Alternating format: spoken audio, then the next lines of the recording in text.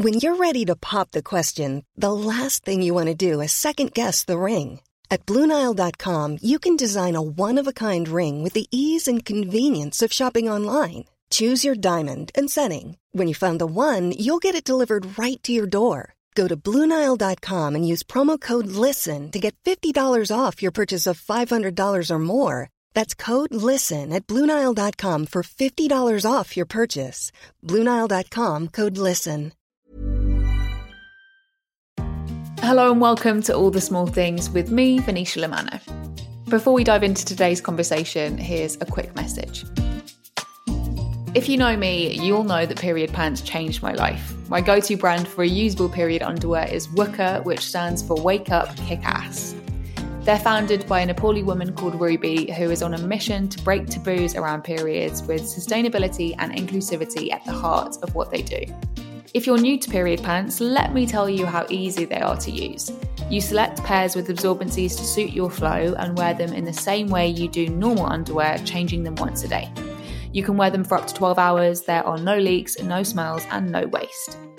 WUKA are a size-inclusive brand with sizes ranging from 2XS to 6XL and styles and cuts to suit every body and person, from thongs to high waist to lace to even sportswear. My favourite style is the WUKA Flex. The Flex is an adjustable pair of pants that features a strap similar to a bra that allows me to change the size of my period pants as my body changes. It's a true game changer. The other thing I love is their accessories, period or no period. This winter I am forever attached to my WUKA wearable hot water bottle.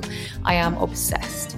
If you're looking to make a sustainable swap this year, why not start with period pants? I am thrilled to say that I have an exclusive £5 off your WUKA order for my listeners. Just head to wuka.co.uk, that's wuka.co.uk,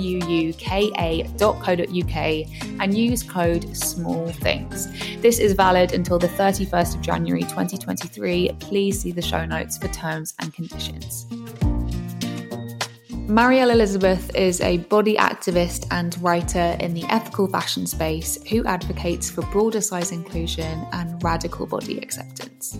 Throughout her social media platforms, she shares not only her lived experience as a plus-size person, but also the ways in which we can all be striving to be kinder to the skin we're in. She is a change-making contributor to Vogue, where she writes brilliantly about issues including, but not limited to, can we dismantle fat phobia on the red carpet? And so your body changed during the pandemic. Here's how to rebuild your wardrobe. In short, Marielle is here to make slow fashion easier for plus-size babes. She is one of my favourite people to follow on social media and, in my humble opinion, one of the most important voices for positive change. In this episode, we unpack fashion's fat phobia and sustainable fashion's shortcomings when it comes to size inclusivity, society's ableist concerns, in inverted commas, about plus-size bodies, and why we need to question caring about the size of a stranger's body. And lots more. Just a quick heads up, there is talk of disordered eating in this episode, so if you're not in a place for that today, please feel free to choose another episode from this series. I learned so much from Marielle, and it's a true privilege to have her on All the Small Things today. Here's our conversation, and I hope you enjoy.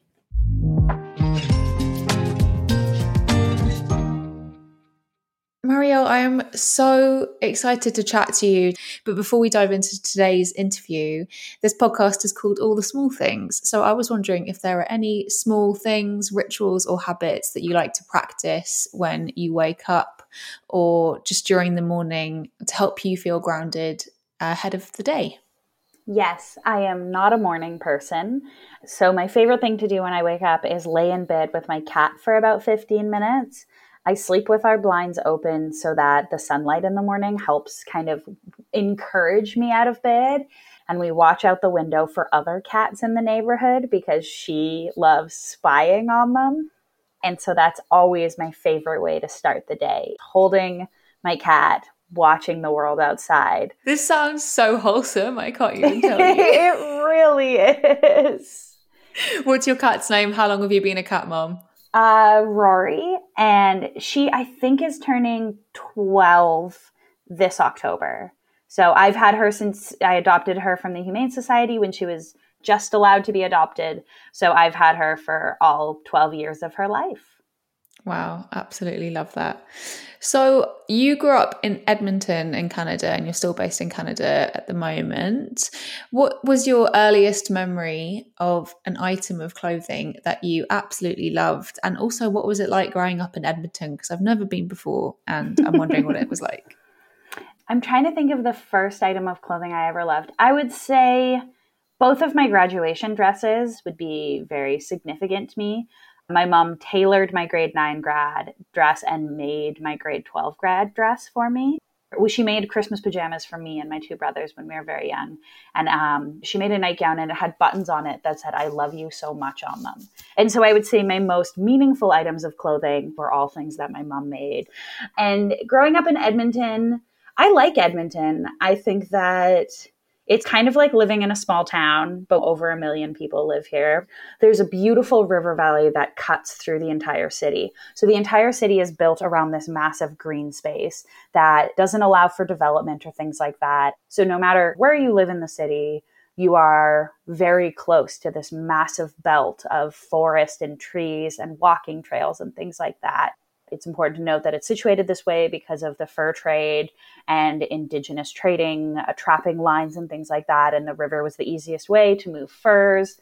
So that's a thing I really love about where I live, even though there's a lot of things that are very frustrating because I live in a province that has a very right-wing government right now that is literally paying millions of dollars a year to quote unquote fight fossil fuel propaganda to try to dispel climate change and dispel that oil is bad.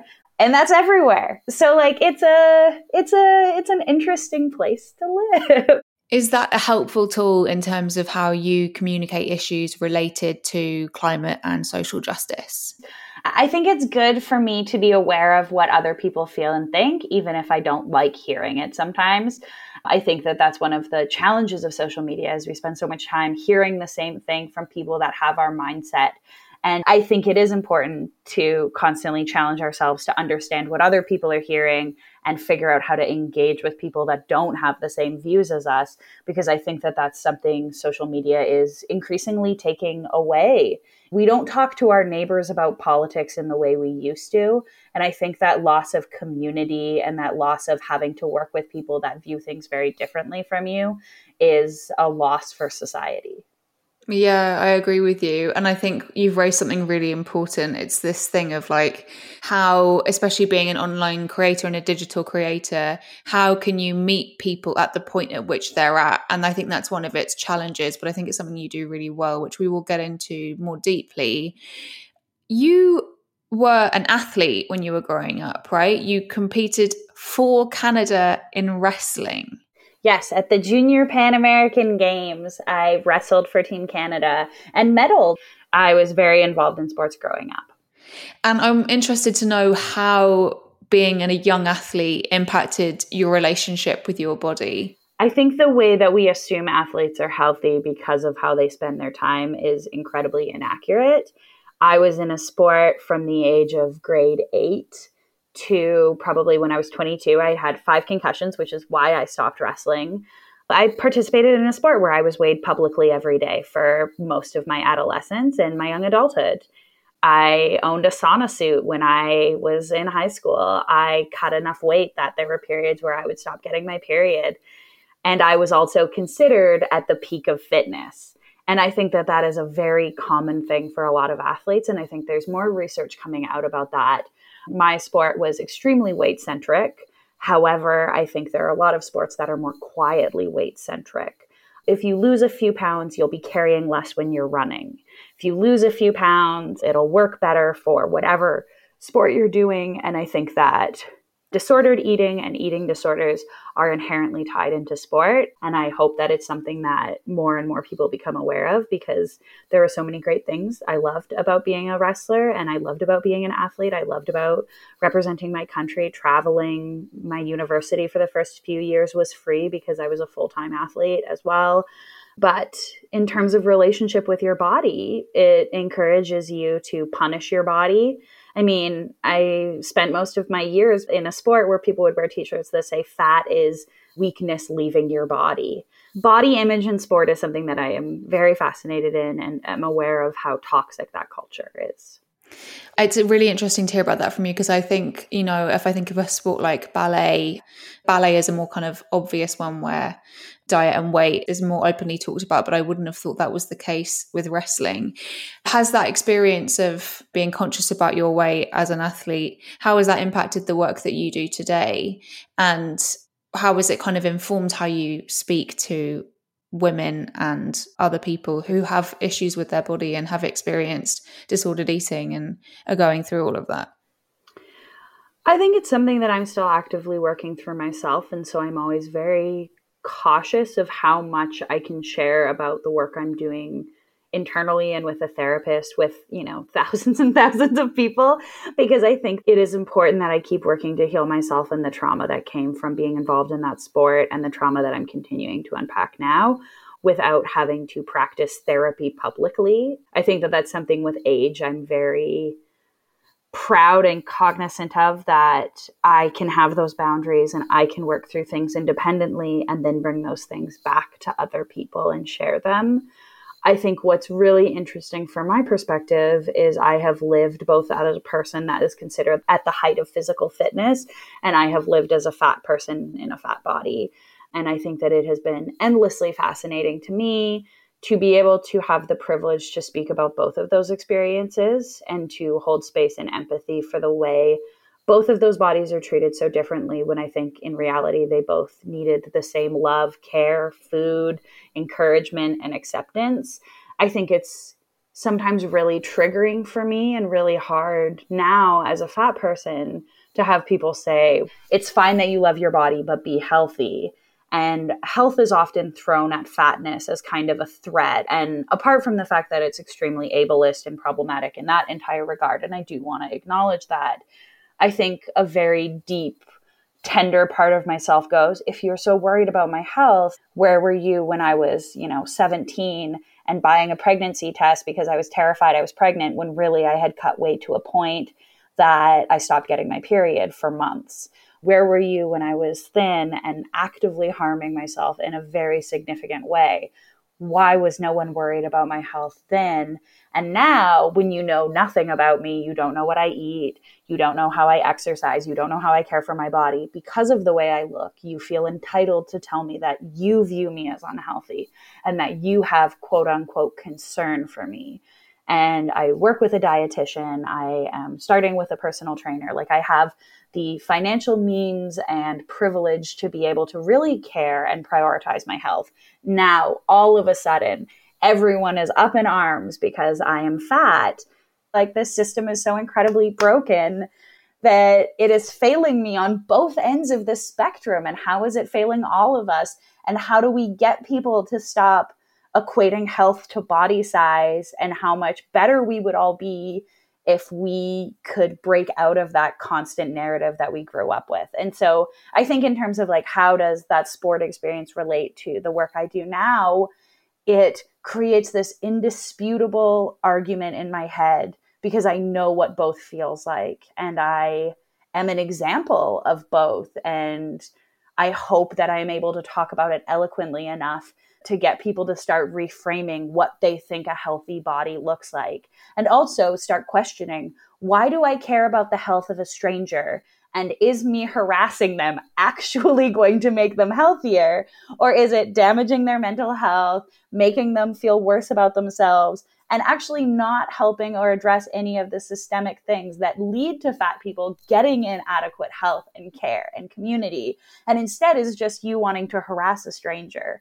And how do we change people from that idea of helping, and that is in quotes, to the actual help fat people need, which is better access to medical care, addressing food deserts, dealing with the way doctors continue to refuse to treat fat people for the things that they need, dealing with wage disparity, wage inequity, and the fact that fat people in most states and most countries can still be discriminated against based on their body size with no legal recourse. If you're worried about my health, worry about those things and just trust that I am capable of caring for my body. I think like so many issues, it's a misdirection of outrage. And if we could collectively direct our outrage at the top and at the systemic root causes of all of these issues, we would be in such a better position. So let's talk about fashion. Were you a consumer of fast fashion? And if so, when did that change?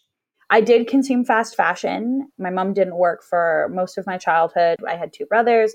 So a chunk of my clothing was homemade and then the rest was fast fashion. Shopping was like a twice a year activity. We would go for back to school and then usually like late spring, early summer because we would have grown out of our summer clothing. But when we were shopping, it was always fast fashion. And when I was 17, I found a store on White Ave that's like a strip that used to be predominantly independent shops. There was a store there, it was called Nokomis. Basically, they would bring in clothing that was all made in Canada, and they would have one of each size. And when it sold, it sold. And it was the first time I had ever been in a store like that. Clothing was treated with such reverence. And I loved it. I loved Nokomis. Everything looked so beautiful. It was my first introduction to ethical and sustainable fashion. It was my first introduction to small designers. And without a doubt, that store changed my life so significantly, which is why I believe so deeply that local business can create such change in community. I only was able to shop there for probably about 5 or 6 years before the store closed. But I so desperately wanted that clothing because that clothing felt like the type of person I wanted to grow up into. And by stark contrast, at the time, I was literally working at the Gap to make money so I could go spend it on ethical and sustainable clothing because it was just so much nicer. Like I was working at the Gap and like every week would be a new delivery of clothing. There was like pre-fall, fall, late fall, pre-holiday, holiday. Every 2 weeks, there was a new pile of things that we had to try to sell that all kind of looked the same. And I would then go to this store that had like more than 30 things in it, but it felt like so few things. Like you could actually see everything that was in the store. And I just remember being like, this is clothing. This is what it feels like to care about the things you wear. And every piece I bought from there, because the price point was higher, it'd be like, I'd think about it. I'd wait for it to go on sale. I would really consider if it would fit my life. And that was really my first introduction to slow fashion. It was how I started learning about designers. It's how I started reaching out to designers and asking them to make custom clothing for me because their things would like almost fit, but not quite. And it was the first time I felt like I could talk to the people that make my clothing. It was the first time it occurred to me that someone was making my clothing. It was the first time I felt like I could participate in what my clothing was and how I got it. And I could be part of that narrative instead of just passively shopping at the Gap, buying tiny vests and t-shirts that didn't fit quite right. But they only cost, with my discount, like less than $30.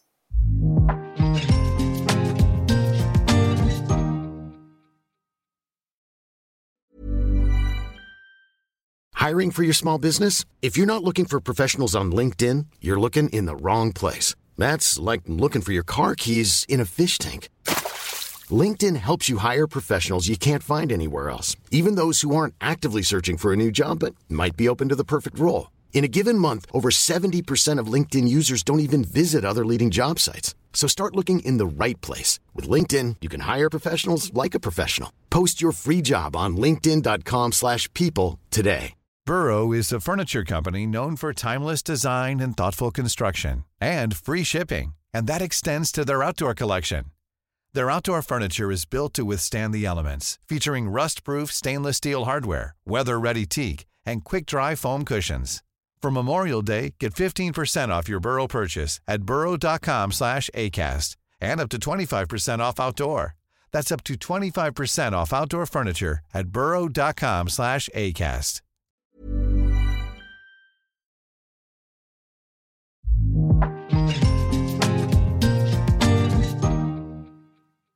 So let's talk about size inclusivity in fashion, because I am someone who is extremely critical of the fashion industry, predominantly as a whole, big fashion. But one way I would say fast fashion is well ahead of the game in comparison to some ethical smaller brands is its sizing. And this is one of the arguments that comes up, I would say, the most anytime I post anything on social media about, shopping slower, shopping secondhand is always sure, but X brand, be it Shein or Boohoo, whatever it is, caters to my size and these brands don't. And that is a real problem. We can't have a sustainable fashion revolution until it is accessible for all bodies.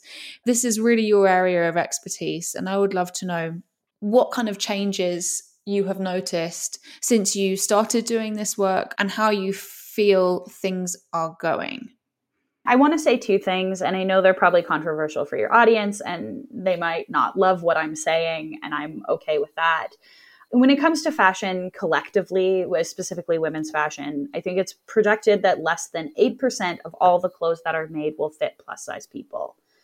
And that's now, and I would say 5 years ago, that number would have been way smaller. And before that, that number would have been almost non-existent. And I think if less than 8% of the clothing currently being made is accessible to plus size people, I can understand and hold space for the frustration of most fat people when the conversation has shifted to it's your fault that climate change and fast fashion is also harming our planet if you are continuing to buy fast fashion. As a plus size person, I think everyone should be working to have as sustainable of a wardrobe as possible. I also think that if every fat person stopped buying fast fashion tomorrow, the problem wouldn't really change because 92% of the problem isn't us. And I have a lot of empathy for plus size people that feel like this onus of being responsible when access to clothing, period, has only really existed for maybe the last 10 years.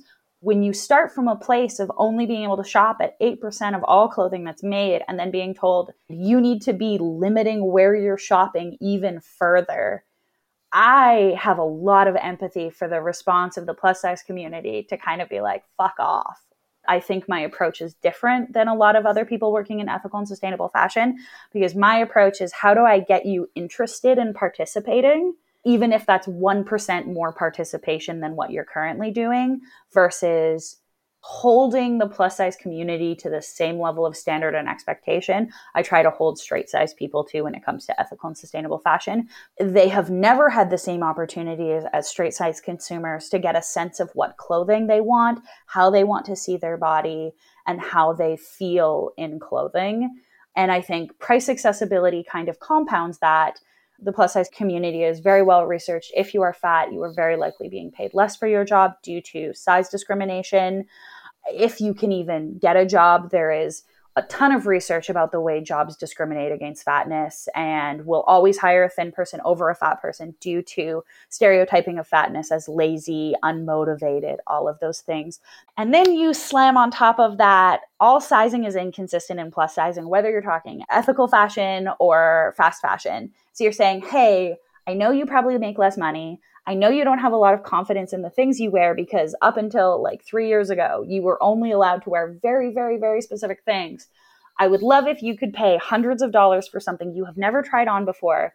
You don't know if it will fit. It's very likely there is no return policy, and you'll just spend that money and cross your fingers and hope that it fits.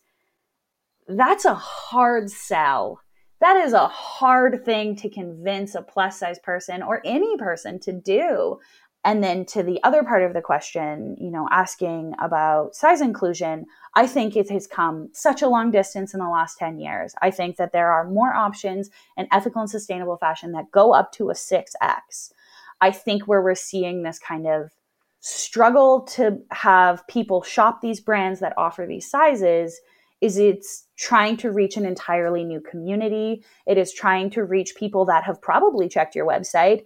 You didn't have their sizing then. How have you found them, apologized, asked for their business, and made it clear that you want not just their money, but you want to see their bodies in your clothing, that you're proud of how your clothing looks on fat bodies. And I think that a lot of brands continue to struggle to re-engage the plus size community, because you're not trying to convert a customer that has never heard of you. You're trying to convert a customer that you already failed and let down. And that is a different marketing strategy. And I think that that's something, again, where we're seeing kind of this delay. Firstly, I don't think anything you said was controversial. And it goes back to this thing of where are we directing our energy and our outrage? And I know that people feel very passionately about an issue, especially when they first come to it. And I know I was like this when I first found out about the impacts of fashion. I came to it with all of the energy and all of the, everyone's just got to quit, and why doesn't everyone care about this as much as I do? And like, come on, like the same way I did when I first went vegan. I was that vegan who just would not stop talking about it, right? And then the more I've learned about oppressive systems, the more I realize that all of these issues are systemic. And how can we collectively fight for change that takes into consideration all of these different intersections?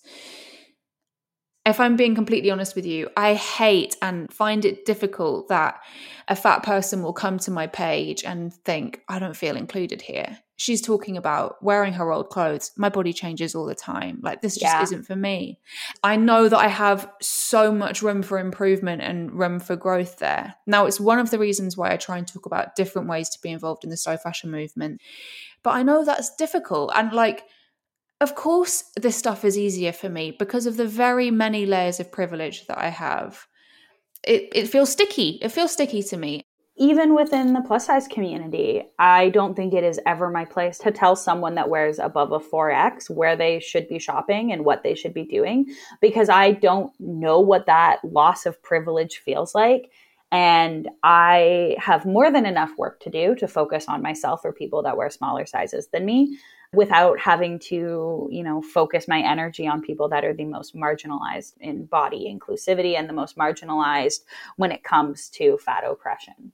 I think it would be really helpful for us to talk about the fact that bodies do change over time. It happens for a multitude of reasons, not necessarily related to health. Why is focusing on bodies staying the same size so harmful? All of our bodies are changing constantly. Always. I think it's weird that the society was like, well, the body that you had when you were almost a teenager is the body you should have forever. I'm like, what? It makes absolutely no sense. All of our bodies are changing constantly. And this obsession with maintaining them at a certain size is such a waste of energy and such a waste of things we could be doing. Actually, I've written an entire article for Vogue.com about your body changing during the pandemic, and I encourage people to read it. I got Vogue to print that your body can change and weight gain is not a moral failing. And I am incredibly proud of that. I would say it's a pretty body positive article. And I mean that in the actual meaning of fat liberation and body positivity.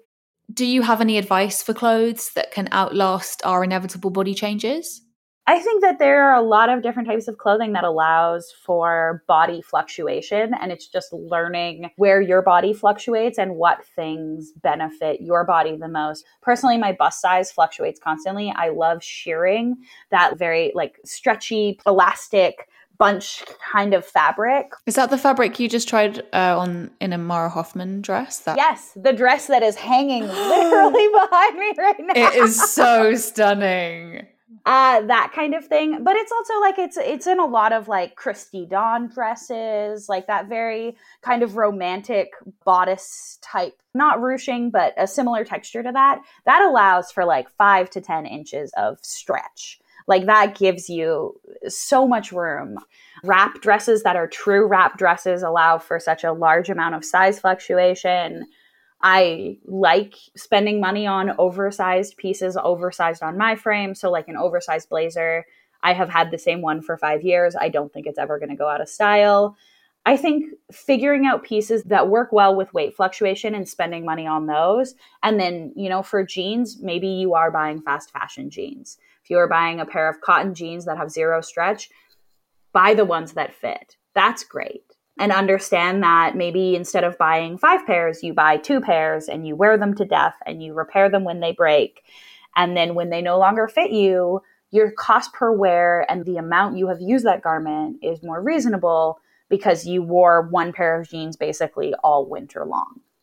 Such good advice. I am someone who has dealt with disordered eating in the past, and I had for so long, and I think so many of us do this, I kept this pair of jeans that I only actually fit for a very, very small amount of time that were just hanging at the back of my wardrobe.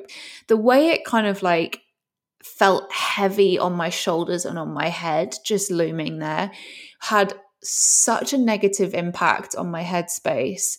And the moment I decided to let that pair of jeans go was so liberating, and I think really, really had a positive impact. I think this is a good moment to say that reselling our items that no longer serve us is a really, really good thing to do. And I would love to hear, Marielle, you talk a little bit about thrifting and resale apps as a plus size person. To be honest, before we spoke, I was feeling like, oh, maybe there are more size inclusive pieces in circulation on resale apps and things like that. But with the facts that you've hit me with, I'm not feeling so positive about that. Okay, here's like a positive from a lot of maybe less positive things we've talked about. I think that the plus size community is really dedicated to helping one another find clothing that fits. I think that that's something that we collectively are really striving for. I would highly encourage anyone listening to this, if you're plus size, to get involved in a community called Sell Trade Plus on Instagram. It is where you can find exclusively secondhand plus size items, often slow fashion items that are discounted. And then on Fridays, I think it's Fridays, they do an open thread where people just like talk and ask questions and say like, hey, I'm thinking of this brand. How does the sizing fit? Has anyone tried this? Is it true to size? Did you buy this? Have you regretted this? It's basically like a digital message board that is all plus size people trying to help one another out. And it's like such a beautiful community. And I think that there's a number of examples of plus size people finding and building their own communities within the fashion space, because for so long we just had nothing. So that's a really great place. I think it's linked through my bio on my Instagram right now are some plus size vintage resellers that specialize in plus size vintage. Shop Berries is based out of New York. Berries is with a Z. There's one locally in Edmonton, Found For Us Plus. My friend Nicole runs it. And so I think that like in terms of resellers, I don't always wade through the immense amount available out there. Instead, I do tend to focus my energy on finding curated spaces where I can search by size, engage with a selection that I know will mostly fit me. And so being able to find curated resellers that are stocking those things is such a great way to remove some of that labor off of the consumer and create small businesses for other plus size people to be sourcing and finding things for plus size folks. This is just all so helpful. Thank you so much for such brilliant information there. Something that I learned from an amazing creator in the UK a couple of years ago called Stephanie Yeboah. Oh, I love Stephanie. Yeah. The way she talks about fashion is really beautiful. And something that I learned from her is now if I ever go thrifting or if I'm on secondhand apps, if something is a bigger size than what I am, I'm not buying it. Nope, don't do that. I'm not buying it for the oversized look. And I'm also not buying it to get it tailored. Unless it is, you know, like just a little, if it's a small piece in my size that needs a bit of tailoring, absolutely sure. But thrift flips, I know exactly what you're talking about. Like the plus size community hates it. Again, I know this is a podcast. You guys wouldn't be able to see how viscerally I was just like, ew, no. Immediately, no. Because we come back to that number that we started with. 8% of clothing currently is available in plus size. And then there's a thin person taking plus size clothing to make it straight sized. Ugh.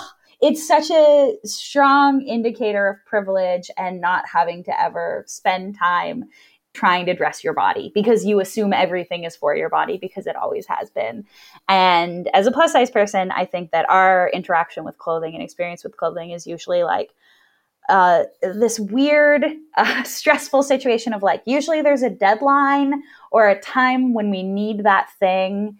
And then there's like this very small amount of runway where we can try to find the thing that also suits how we see ourselves, that fits us properly, that hopefully matches our ethics and morals. But no matter what, that deadline of needing that garment is still going to come at the same time. And so you are just doing your best to negotiate all the other parts of it to get to that point.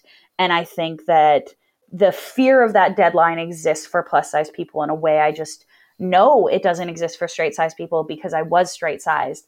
And that amount of pressure to find something that checks all those boxes when there is such a small pool of things that could possibly work is just a completely different world than being straight sized. So yes, do not steal our clothing. Dear God, we need it. If you're like, this pattern is cute, I assure you a fat person also would be delighted to have that pattern.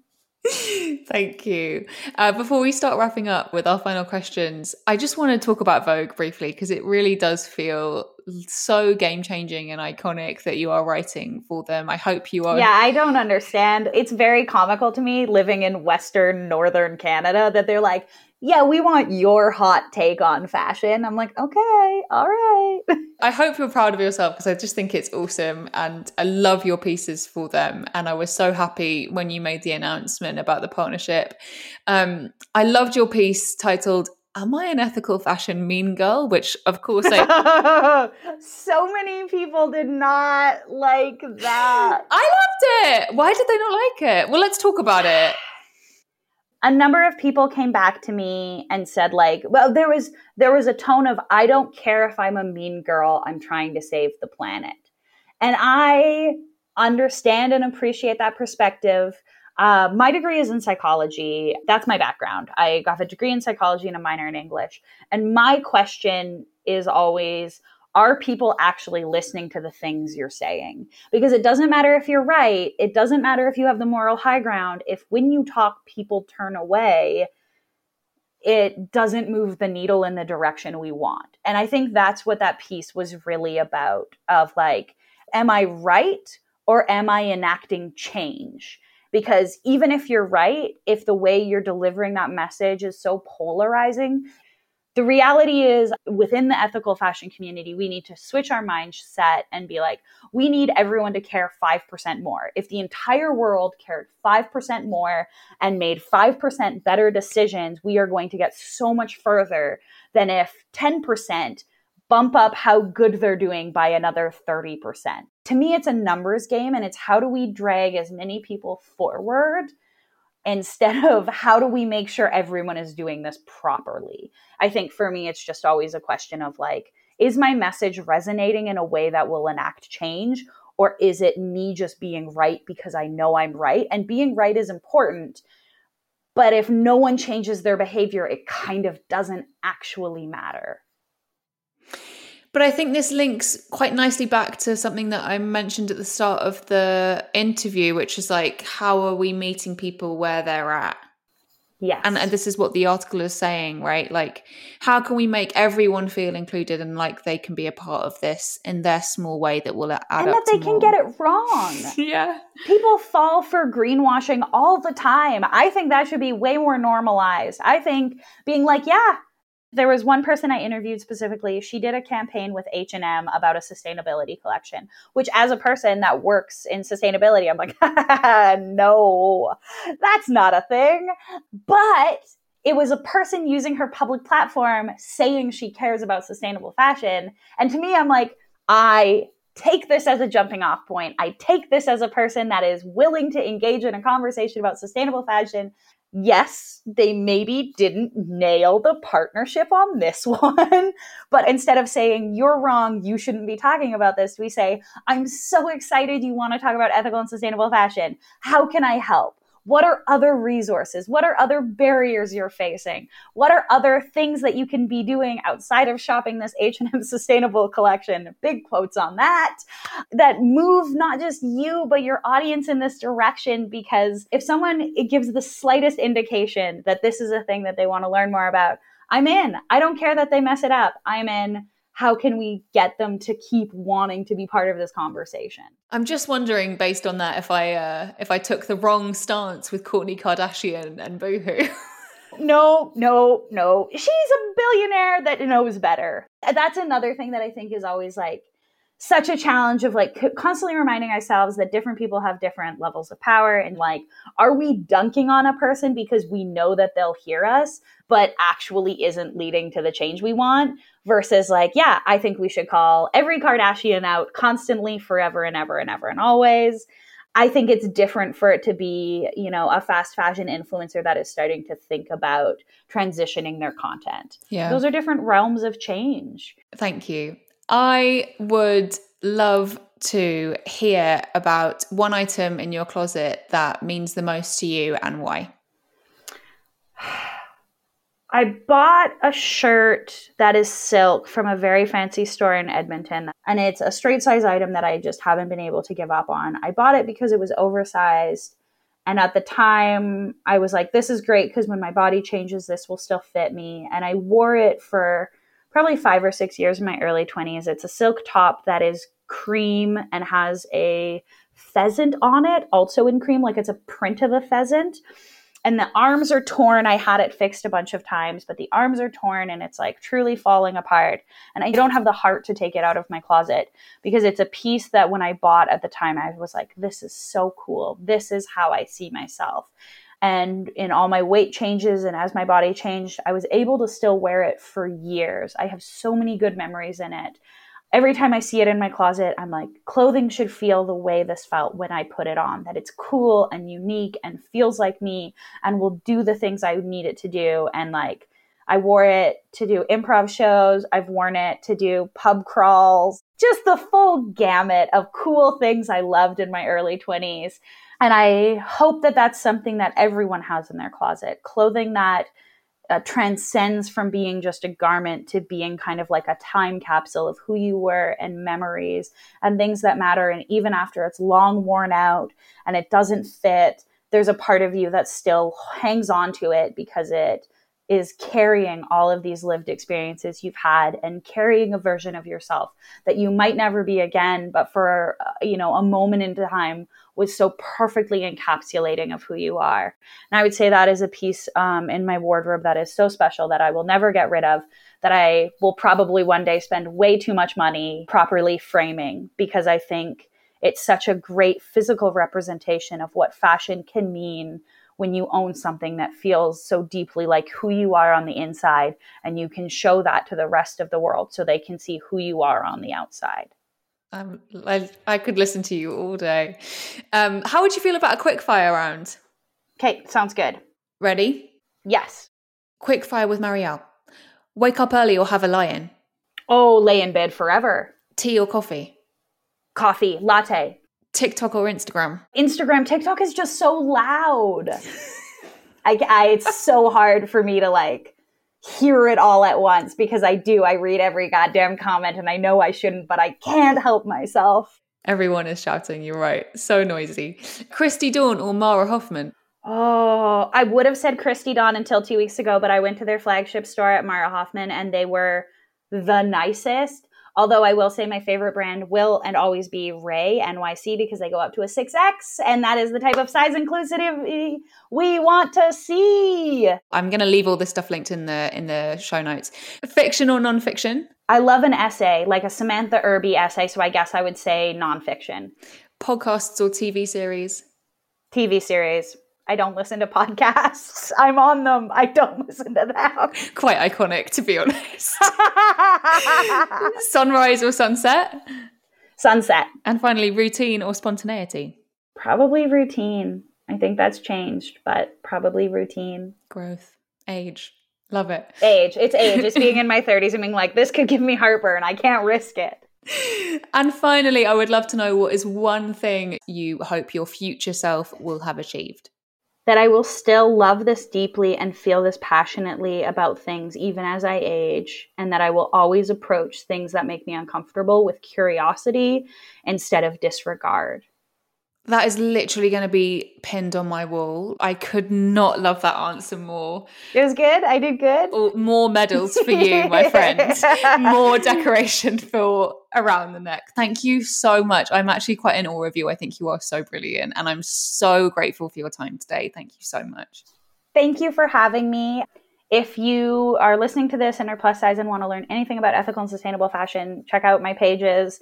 And just know that even if up until this point you have felt like slow fashion and ethical fashion has not held space for you, please know that there is a community that wants you and that ethical fashion needs you. And even if slow fashion doesn't always treat you in a way that is deserving of your body, know that the movement needs you and people in it want you to be a part of it. And we are not asking for perfection. We just want you to join in and even just start learning or engaging in whatever way you have capacity. There is always room for more people. Mic drop. I love that. Thank you so much for listening to this episode. I really hope you enjoyed it. I hope it gave you lots to think about. And if you did enjoy it, please do feel free to share it with a friend or on your Instagram stories. And be sure to hit the episode notes where I've left links to the things that we spoke about and some helpful resources too. I will see you back here, same time, same place next week. And until we next see each other, I hope you're having the best possible day.